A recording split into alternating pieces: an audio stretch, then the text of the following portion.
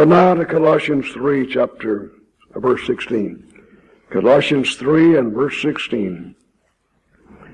I like to think of Philippians as being the Christian's life. What an amazing book. Ephesians, that's the church of the Lord. God's plan for man, the New Testament church. We've had a marvelous lectureship on the New Testament church some time back. And now Colossians is the Christ. In a way, the first two chapters stress the all-sufficiency of the all-sufficient Christ. And chapters 3 and 4 emphasize the Christian's all-sufficient life in the all-sufficient Christ. And so it is from beginning to end, the Christ of glory, the Son of the living God. Colossians 3:16, Paul says, the Holy Spirit says through Paul, let the word of Christ dwell in you richly, in all wisdom, teaching and admonishing one another with psalms and hymns and spiritual songs, singing with grace in your hearts unto God. In the manuscript, in the book, I have quite a bit of material that is a bit technical perhaps, and most likely a bit tedious, but which are very, very important, and I encourage you to take the time in your own study sometime to look up or to pursue a study of those matters. But in the interest of the time, and the clock's right here, and Brother Tom's right over there, and I want to skip over a considerable portion of the first few pages, or remarks at least, except to try to summarize that material in this way, that Christians are in this passage enjoined to let the word of Christ indwell their hearts, their very lives. A key word, indwell. Enoikeo, except here it's in the imperative form. And this indwelling of the word in the hearts of the Christians will result in their singing. The singing of the psalms and the hymns and the spiritual songs. By means of these psalms and hymns and spiritual songs, the teaching and the admonishing will take place. Teaching is from the root word didasko, which means to teach, to instruct, to instill doctrine. Admonishing, that's from the root word nutheteo, which means to admonish. It may mean to warn, it may mean to exhort. This tells us a great deal about what God intends for us to do in our singing, such a tremendously important part of our worship. We confidently affirm that Colossians 3:16 gives some very valuable information about our singing. We note them as follows. Number one, singing is authorized to be employed in Christian worship. Singing is authorized to be employed in the worship assembly of God's people. We call attention to the plural you, the Greek human. You may want to make a special note in your own notations. There says about the human, it means in your assembly, and when he says that, he cites specifically Colossians 3:16. The human in your assembly. Colossians 3:16 there, page 217, under the word enoikeo. And then we have the one another, the heatus, one another. We have three plural participles. All of these absolutely demand congregational singing And yet we're hearing some argue or suggest the idea that congregational singing is not authorized.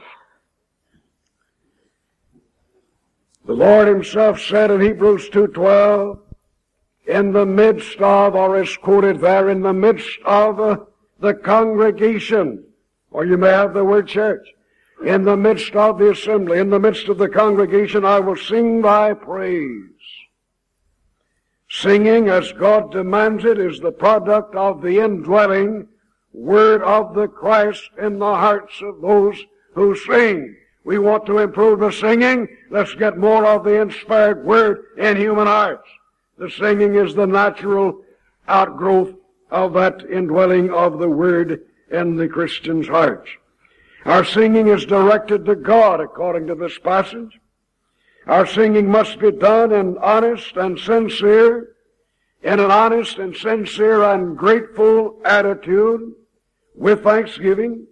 In our singing we are to teach, to instruct, to admonish, to warn, to encourage, to exhort, to edify. These are purposes involved in and accomplished by our singing. We direct attention to the fact that we are instructed in this passage specifically to sing. We're not instructed to play.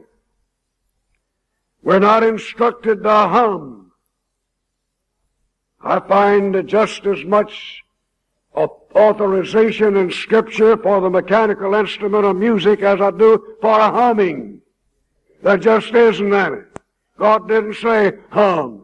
He didn't even say make vocal music. He said sing. I can whistle and make vocal music. He didn't say whistle. I can cry and make vocal, not music, but something vocal. He didn't say cry, but He did say sing. And in the very next verse, Colossians 3:17, we're instructed to be careful to do everything that we do in the name of the Lord. In the name of means by the authority of the Lord, or as the Lord authorized. And we have a great deal of information about our song service in Colossians 3:16. Right now, and from this point on, I shall be proceeding according to assignment given me specifically under the title of a cappella singing in Colossians 3:16. And the editors or the arrangers of this lectureship asked me specifically to deal with the matter of biblical authority. And I appreciate Brother Warren's great lesson this morning, especially from the viewpoint that it's the natural introduction to what we will continue to look at tonight, and will save us a great deal of time on the matter of implication. But we pick up right quickly the basic authority principle. The basic authority principle. The New Testament sets out a basic principle in relationship to biblical authority, or how God authorizes.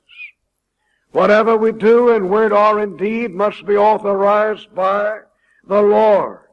We must give thanks unto God the Father through Him. We've already indicated in the name of means by the authority of.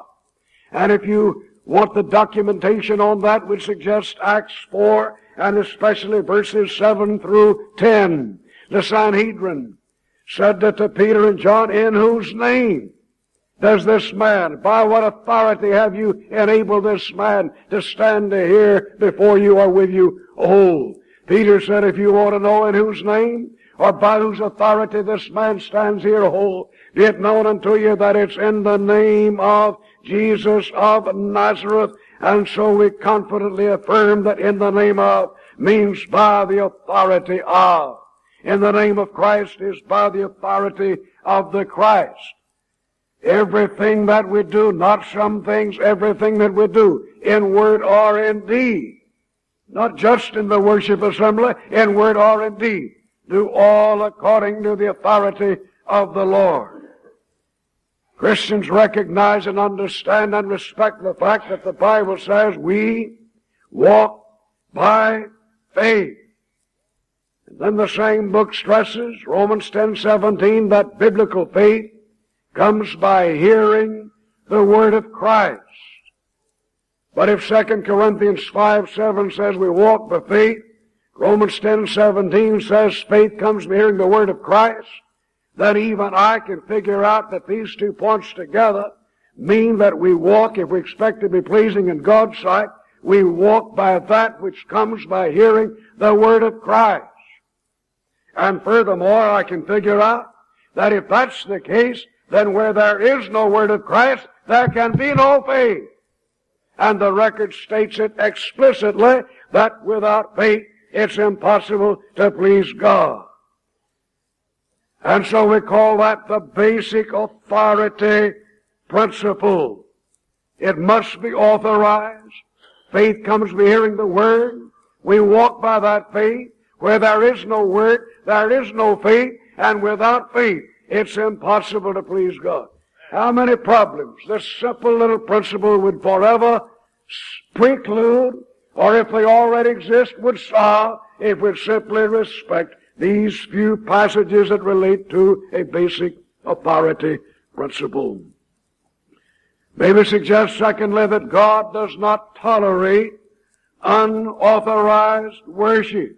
It is not pleasing to God. It will not be accepted by God. God does not tolerate unauthorized worship. We've already stressed that whatever we offer to God must be offered according to God's expressed will. If it's not authorized, then it's not acceptable to Him. The mere fact that something is intended to be worshipped doesn't prove that that something offered will be acceptable to God. And we cite Genesis 4, verses 2 through 5. Cain's, at least what he intended to be worshipped unto God, was not acceptable to God. And furthermore, the Old Testament Israel, God explained in detail through the prophet Malachi that their sacrifices were not acceptable to Him. In fact, God said, Malachi, tell them to offer that kind of a sacrifice to the governor and see if he'll take it. God said, I won't accept their sacrifices. Malachi 1:8. The Lord applied Isaiah's prophecy to the Pharisees when He said, but in vain do they worship me, teaching for their doctrines the commandments of men. Matthew 15:9. The Old Testament often uses the word strange in the sense of simply not acceptable to God because not authorized by Him. Take your concordance, go through the Old Testament sometimes, study that word strange, and observe that that is the case. Not authorized by God, not acceptable to God because it wasn't authorized. Nadab and Abihu offered strange fire before the Lord, which the Lord commanded them not. Leviticus 10:1. There went out fire from the Lord and devoured them, and they died before the Lord. Leviticus 10:2. King Solomon married some strange women. That doesn't mean that they were peculiar or weird. He married wives which he was not authorized to marry. Strange women whom God had not authorized him to marry. This same kind of sin was a great problem in the days of Nehemiah. Nehemiah 13:27. Sodom and Gomorrah and the cities about them had gone after strange flesh. Jude, verse 7. We're warned about being carried away with strange doctrines. Hebrews 13, verse 9.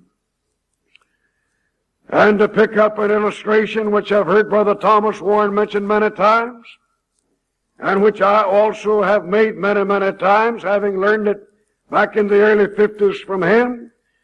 His illustration along this line that we must be exceedingly careful to try to stay on the mountaintop of biblical authority. The Church of the Lord has always been plagued by the problems of anti-ism and liberalism. Anti-ism makes laws that God did not make. Liberalism disregards laws that God did make. Anti-ism treats matters of opinion as if they were matters of faith.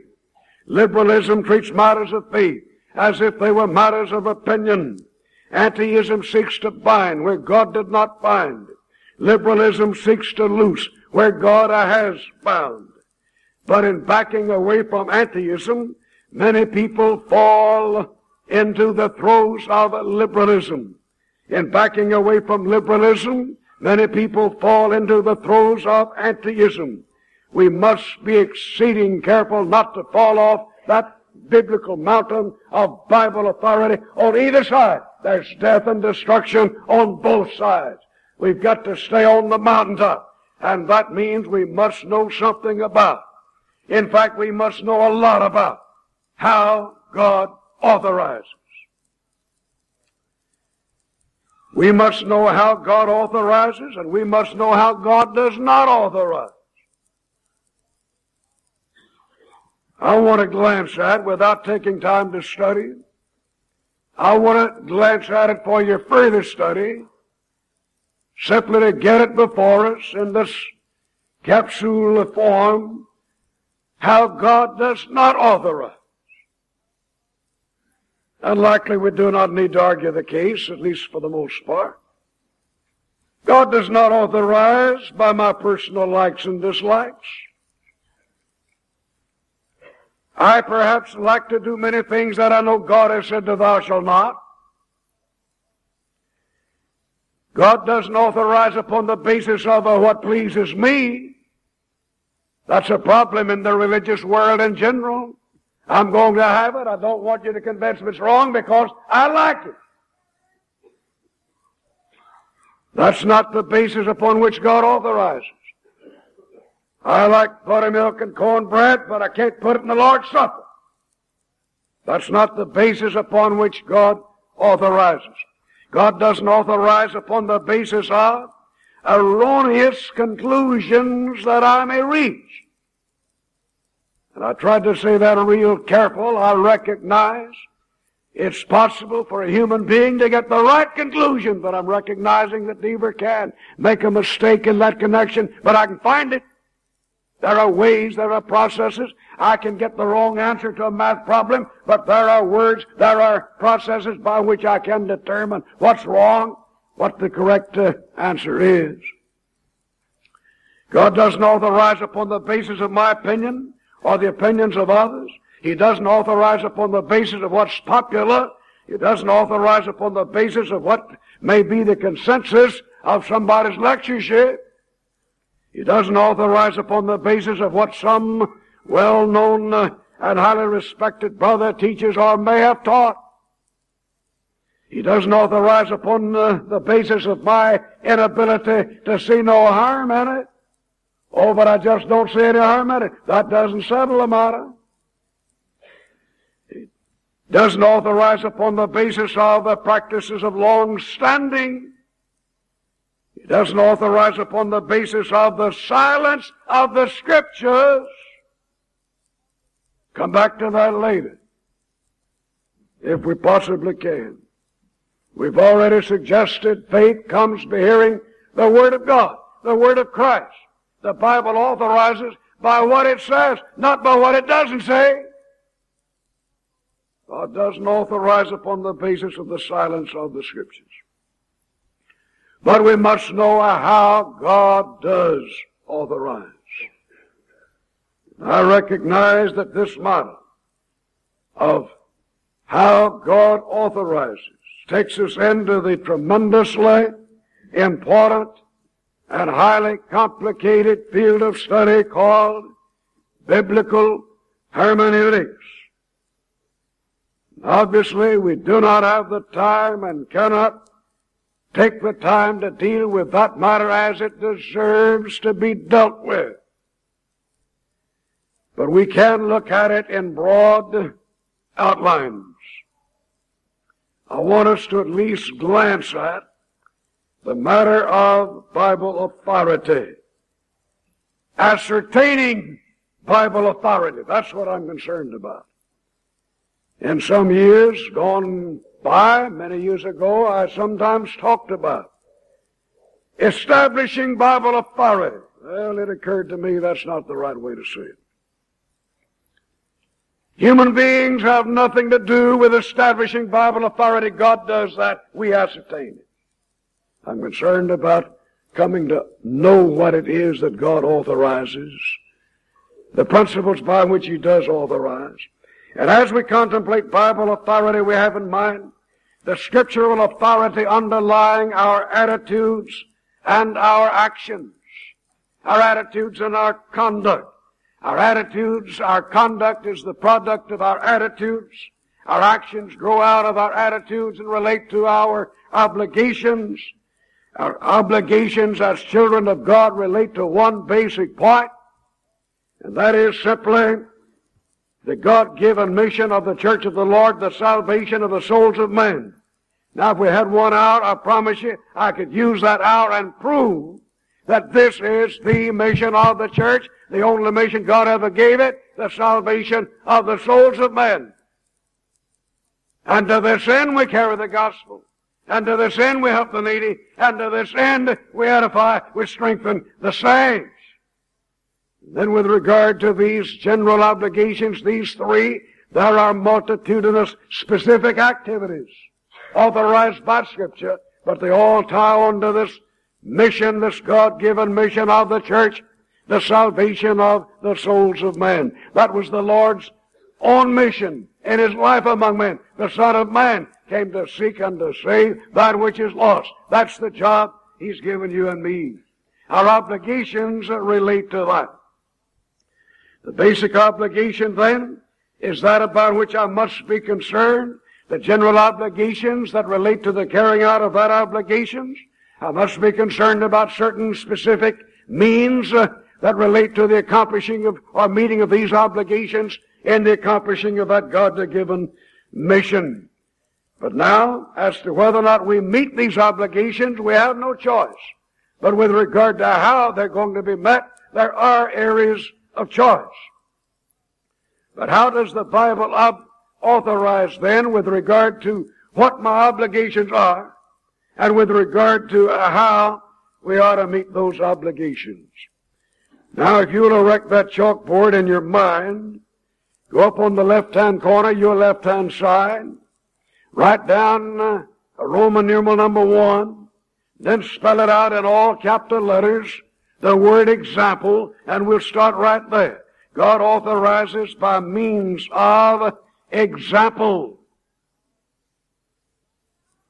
I don't even need to say approved example unless I'm just speaking accommodatively, because if it is an example, then obviously it is approved, because the word itself implies that. The word example means, according to the dictionary, that which is to be followed, that which is to be imitated, a pattern. If God intends for me to imitate it, then obviously it's approved. We mentioned this definition to point out then that an example is to be followed, it is to be imitated. An example is binding. Literally thousands of times in the last 30 years especially, we've had the question raised time and time again, when is an example binding? This obviously is the wrong question. If it is an example, it is binding. If it's not binding, it's not an example. And I know what you're thinking. Brother Roy, don't you know that Brother Thomas Warren has a book entitled, When is an Example Binding? But have you ever noticed the word examples in quotation marks? Of all people, he knows that's not the right question. But that's the question everybody's asking. The correct question is, when does the Bible account of an action constitute an example? Lots of records of lots of actions set out in Scripture never were intended for me to imitate them. Acts 5, for example, never was written down so that I would learn more about how to lie. In this connection, I hasten to explain the sense, then, in which we're using the word binding in relationship to examples. I have in mind that some things are binding and are thus examples in the sense that they may be done. Some things are binding in the sense that they must be done. Some are binding in the sense that they must be done. That is, these are demanded. There's nothing optional here. These facts being made crystal clear by careful study and consideration of the totality of the Bible teaching with regard to the matter at hand, the matter under consideration. Some things are binding, on the other hand, and are thus examples in the sense that they may be done. That is, they are authorized, but the fact that they're authorized doesn't mean that they have to be done. Very significant distinction. For example, in 1 Corinthians 11, 24 and 25, I am commanded to observe the Lord's Supper. That's a command. I'm instructed by precept and example to observe the supper on the first day of every week. Acts 20, verse 7, together with 1 Corinthians 16, 1 and 2. It seems to me it takes both those verses to establish that point. There is no option here. The first day of every week in connection with the Lord's Supper. The Lord's Supper. But I have authority given by example to observe the Lord's Supper in an upper room where there are many lights. That is, this is binding in the sense that it's all right. I'm allowed to do that. I'm permitted to do that. Nothing wrong with observing the supper in an upper room with many lights, or upper chamber where there are many lights. But I learned from other passages that the place is not the important thing, and I therefore conclude that the upper chamber is an optional matter, though it is authorized. Furthermore, I'm commanded to give as I have been prospered. 1 Corinthians 16:2. This is a must matter. I must not fall short of giving as I have been prospered. But in 2 Corinthians 8, verses 1 through 5, I'm taught by example that I may exceed that. I may exceed giving as I have been prospered. There's something in the Bible about the religion of the second mile. Going beyond their power, Paul said about the Macedonian brethren. The Macedonian brethren gave of their power, yea, and beyond their power, beyond what would normally be expected of them. Did Paul refer to these brethren as an example for the brethren in Corinth?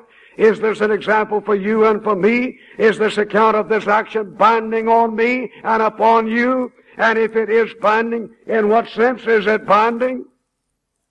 Does it teach that I must upon every Lord's day give beyond my power? Or does it teach that I may give beyond my power? I'd asked Brother Warren to call out when I had 15 minutes left, and I see he decided just to walk up here when I had 15 minutes left. I appreciate that, Brother Tom. God authorizes by means of example, but we've got to understand what example is. We've got to understand what binding is. Right quickly, let's jot down a number 2. Forget the rest of it. Number 2 on that board. God authorizes by implication. And Brother Warren made the precise and correct distinction between inference and implication. We have been accustomed to hearing the words necessary, inference, when what we're talking about is simply implication. Inference, that's where the human being steps in. That's where the human mind is exercised. Logic is the science of valid inference. I must be determined to draw the conclusions that are demanded by the evidence at hand. I say the whole of anything is the sum of its parts. So that's a mathematical axiom, all right? I conclude from that then that the whole of anything is larger than any of its parts. I'm authorized to say that. But I reason that that's authorized. I have authority to say that based upon the fact that it's necessarily implied by the explicit proposition or statement. Brother Warren explained this so thoroughly that the authority behind it is not the fact that Deaver or Warren reasoned correctly in this matter, but the fact that God implied it. I have the authority to reason correctly. Oh yes, I can make a mistake. I've made a few. But I can get it right. There's some things that I know, and I know that I can know. And when somebody says, but you can't really know anything, I simply ask, are you sure about that? Another good response is, prove it to me. Just prove it to me. God authorizes by implication. Go to number 3. God authorizes by direct statement. I do not at all write down the word command here. It just will not do the job. You're working in an area that would be properly called direct statements, one of which is command. And I set out in the text there an analysis of the kinds of statements from the viewpoint of the Greek New Testament, where it is so clear and plain and forceful, where we're dealing with 4 different moods and 11 different kinds of statements, one of which is this command, and I'm not willing to take one and forget the other 10. It just doesn't cover the situation simply to say command. But from there on that point, you're on your own. Study it real carefully. It's so important. Direct statement. God authorizes by expediency. And we need the 3 days and nights to study expediency. And we got less than 15 minutes. God authorizes by means of expediency. There is no obligation. There is no expediency where there is no obligation. I have no right to try to prove or to justify thus and so simply by calling it an expedient. First of all, I've got to establish the obligation. And then in conjunction with the carrying out of that obligation, there will be this area of expediency. But expediency involves, first of all, obligation. So far as concerns a congregation, it involves the authority of an eldership. Always in expedient, there is the notion of advantage. There's no advantage, then whatever you call it, it's not expedient. There's a difference in optionals and expedients. All expedients are optionals, but not all optionals are expedient.